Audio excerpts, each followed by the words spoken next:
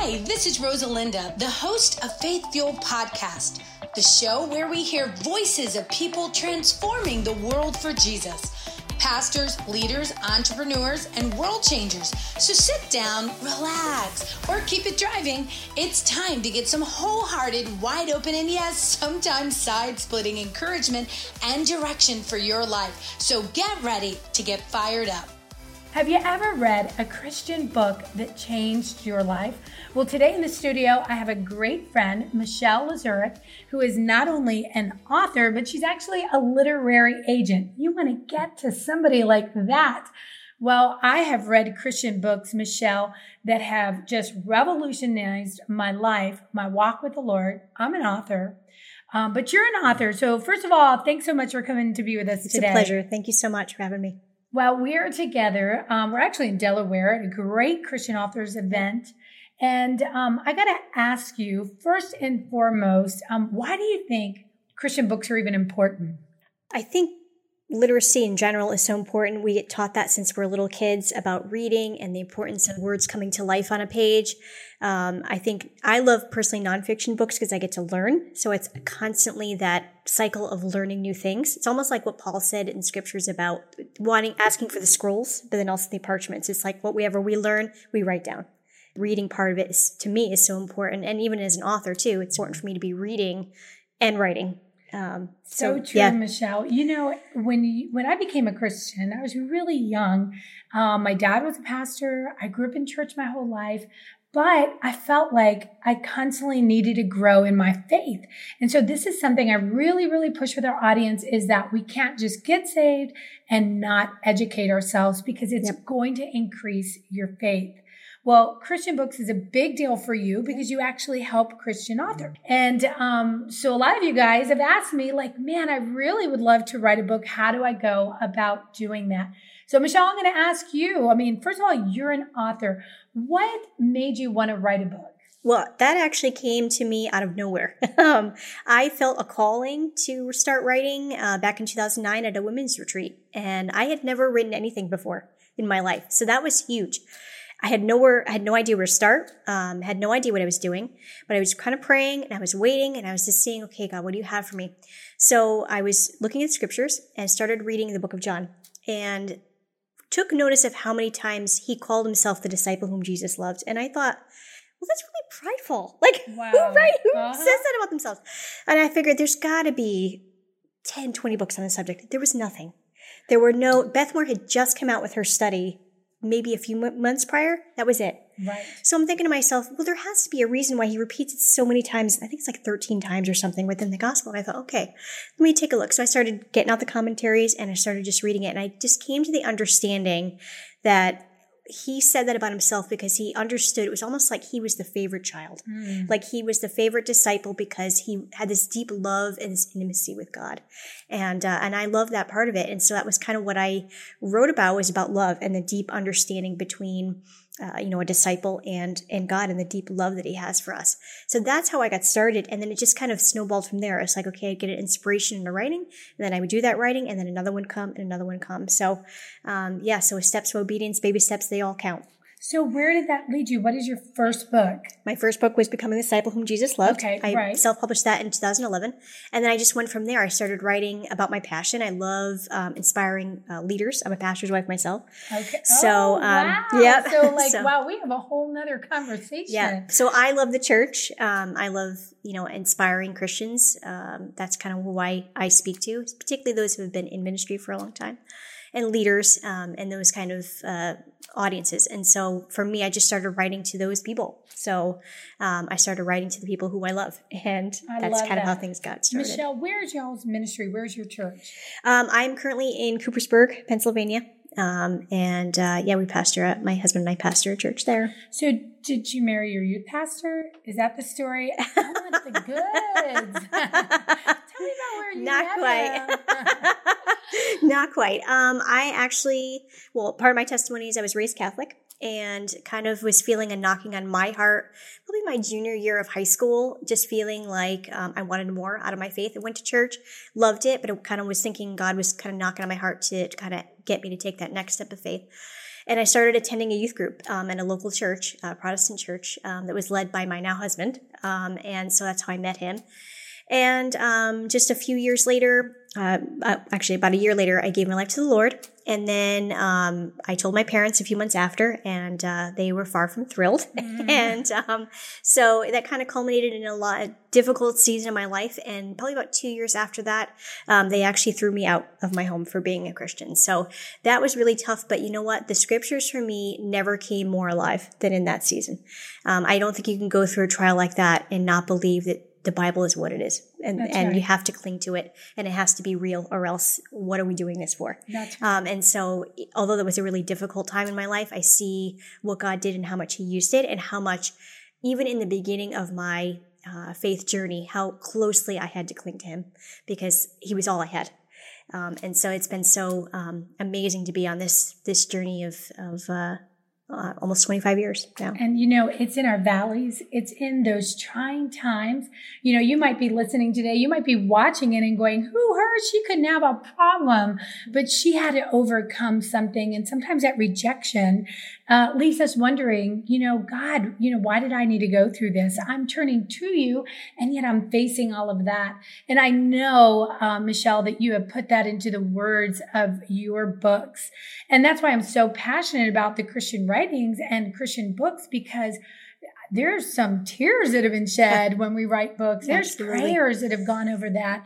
And so many people ask, well, how, my faith feels kind of weak right now in this season. How do I increase my faith? How do I grow in the Lord? And I promise you that any good lesson you're going to get out of Michelle's books or my books is because we went through something that was tough, but we overcame. And I want you to know that you are an overcomer in Christ Jesus. Absolutely. Hey, Michelle, let me ask you a question. A lot of people ask me, or they mention I have a great book. I really want to write a book, but they don't know the steps. And you're actually a literary agent. So you're an author. So you've been on both sides of the fence. So you know the pain. What would you tell somebody that says, Michelle, I have a book? What would their first steps be? If they haven't ever written anything before, I would say start off with one event, one scene that you want to include in the book. So if it's fiction, think about your main character and think about that one main scene of which your book is based. If it's nonfiction, think about that one idea that goes along with your major theme of your book and start writing about that. You want to show versus tell. You want to show, evoke the emotion, make sure people can see it, hear it, smell it, taste it, the works. You think about any television show or book or movie that you love, it's what hooks you in. It's that beginning scene that kind of drags you into the book or the story and never lets you go. Right. And that's what we as authors are called to do, is to kind of hook you in, kind of drag you in and make you keep turning those pages. So that's what I would say, is write that one event, keep crafting it, and then go to the next and go to the next. Like for me, when I was writing, I had very limited time. I worked part-time. So for me, I didn't have a lot of time to do writing, but I wanted to be obedient. So I did one. I shot for 2,000 words a chapter, started with one story, then I went to... How many words a chapter? What did you just say? If I shot for 2,000 words at that point. Okay, yeah. I want you to hear that, guys. 2,000 words a chapter. Yep. Okay, because you cannot bring a one-sheet piece of paper, right? Nope. You got to have some meat in there. Absolutely. So, yeah. Wow, that's a lot of words. Okay, 2,000. Yep. I mean, most trade books, nonfiction, are 3,500. Yeah. So even at 2,000, at least you're getting your feet wet. You're getting yourself. That's right. But then it helps you see, okay, do I have enough for a book? Because a lot of times people have an idea, but it's not. Maybe it's a set of articles, or maybe it's not a blog, but it's not a book. So when you do that 2,000 words, then you say, okay, well, I've got 25,000 words now. I've got something here. Right. So if you start and shoot for that, that target and keep shooting for it, then you'll know, okay, I have that book idea that, that God's calling me to write. Okay, I've got this book idea. I feel like God's given me this subject. I'm ready to do this book. What do they do? How do they connect with somebody like you? I always say, if I could give anybody one piece of advice, platform is still king. And what that means is marketing. It's sometimes we don't realize that the writing and the editing part of it is just a small portion, but the marketing is so important. If you can spend one day a week on just marketing, you're doing really well. So you have to make sure you're building yourself. You have to have a website. The internet's not going away anytime soon. That's right. People need to know where to find you. So I always say, start with that. Buy your name as a domain name. Yes. It's $100 a year. And start building yourself. Start a blog on it. Write consistently. And then when you write those things, post it to your social media account. And then start getting followers from there. Move your traffic to your website. And then start building that following from there. Build your social media numbers. Whether it's Facebook, Snapchat, or guess who in 5 years, it doesn't matter. Social media is not going away either. And that's where we know where our audience is. And if you want to get traditionally published at some point, publishers need to know and make sure that you understand where your audience is and how you know how to get to them. So it's always about building that following, building those numbers. It's hard because as Christians, and we believe we need to be humble and we need to not promote ourselves. Market myself? But I always say to them, how can people find your message if they don't know where to find you? That's right. You know, you're doing yourself an injustice, and it's not promoting yourself, but it's promoting the message that Jesus has, that he wants to bring forth from your life. Michelle, you know, when it comes to blogging, I think that is a fantastic place. I started doing that, and I started kind of like, here's what's going on in the day, but I always added a scripture and a lesson, because people may or may not always want to hear about just what's going on in our lives, but they're like, if it's got to be great content, how do I grow from that? So it actually started off me doing my devotions, and then I would write my devotions and I would add a little blog to it. And I didn't even think people cared to read it. And so one day I was like, I'm just a busy mom. I can't do this. And I remember walking into a Costco, and this lady was like, what you wrote today. Wow. She was, please keep on writing. She was facing some issues with her marriage, something with her child that was a teenager.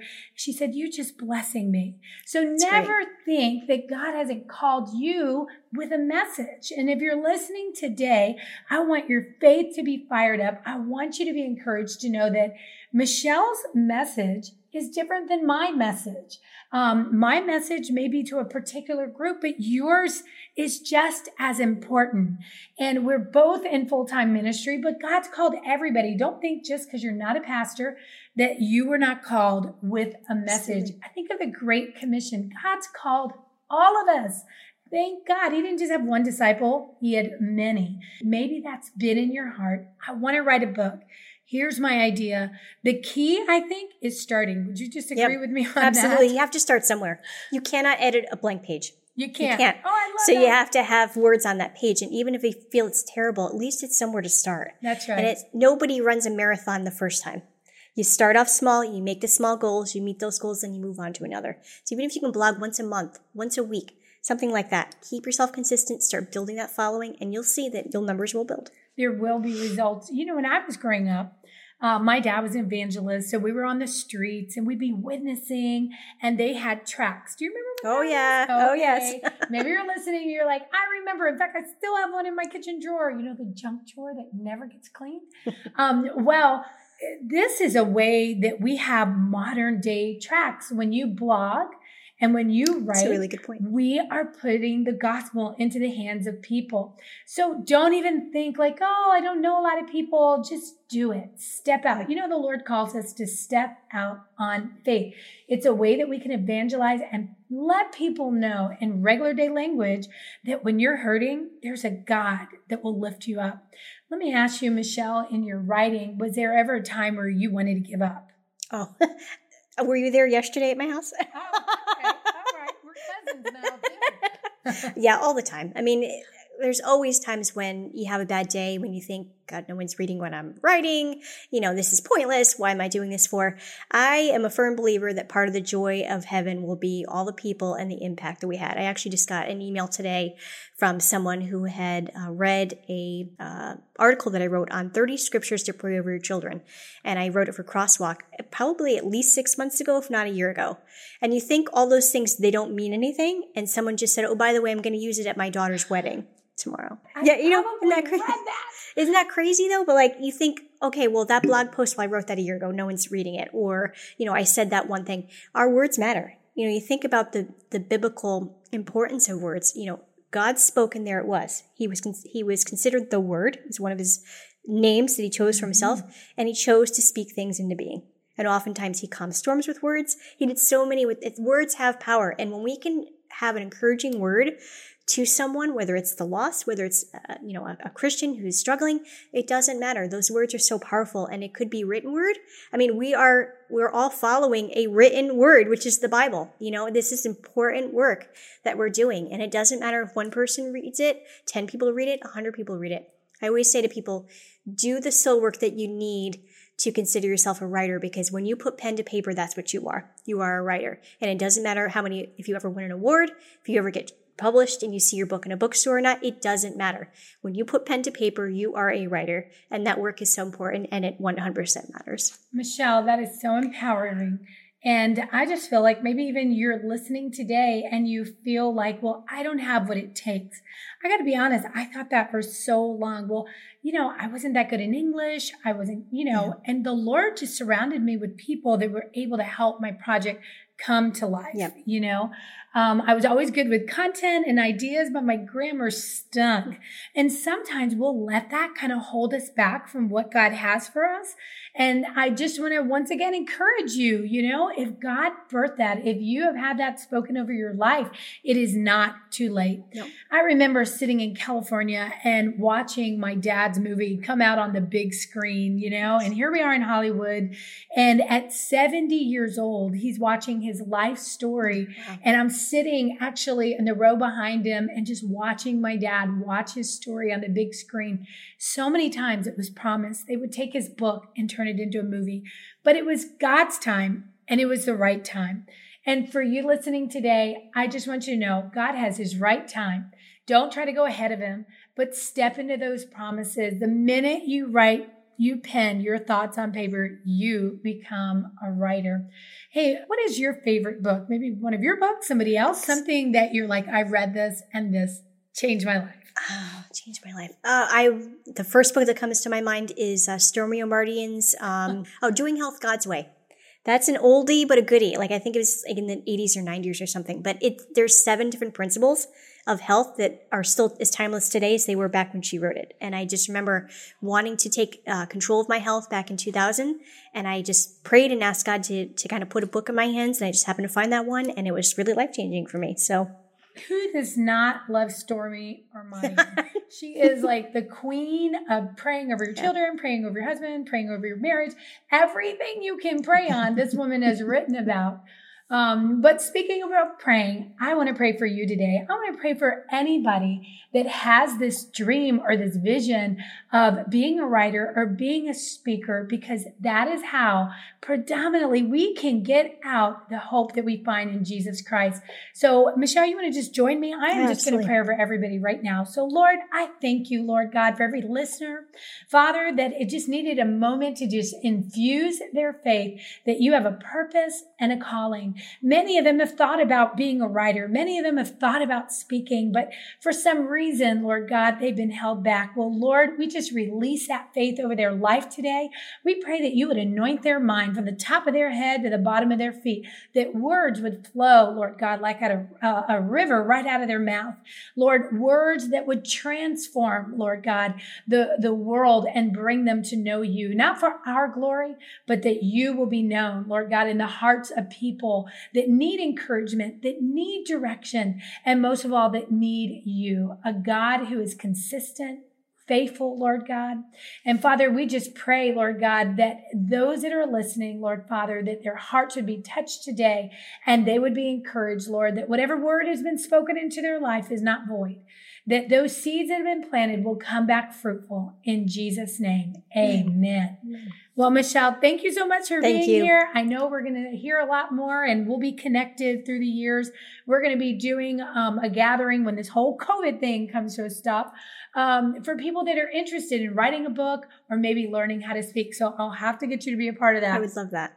All right, guys, don't forget that when you put your trust in God, He will fuel your faith. If you haven't subscribed to our channel yet, make sure you click below and join us as we grow in God's Word. Connect with us on Facebook, Twitter, and Instagram. Get more at rosalinda.live. If you experience it, we'll examine it. If God's Word says it, we'll stand on it. And when you're feeling faint, we are here with your faith fuel. I'm Rosalinda Rivera. We'll chat again soon. It's something beautiful. This podcast was brought to you by New Life for Adults and Youth, celebrating 50 years of restoring broken lives. If you or a family member has been struggling with addiction, New Life for Adults and Youth is the answer. Visit them at newlife.center.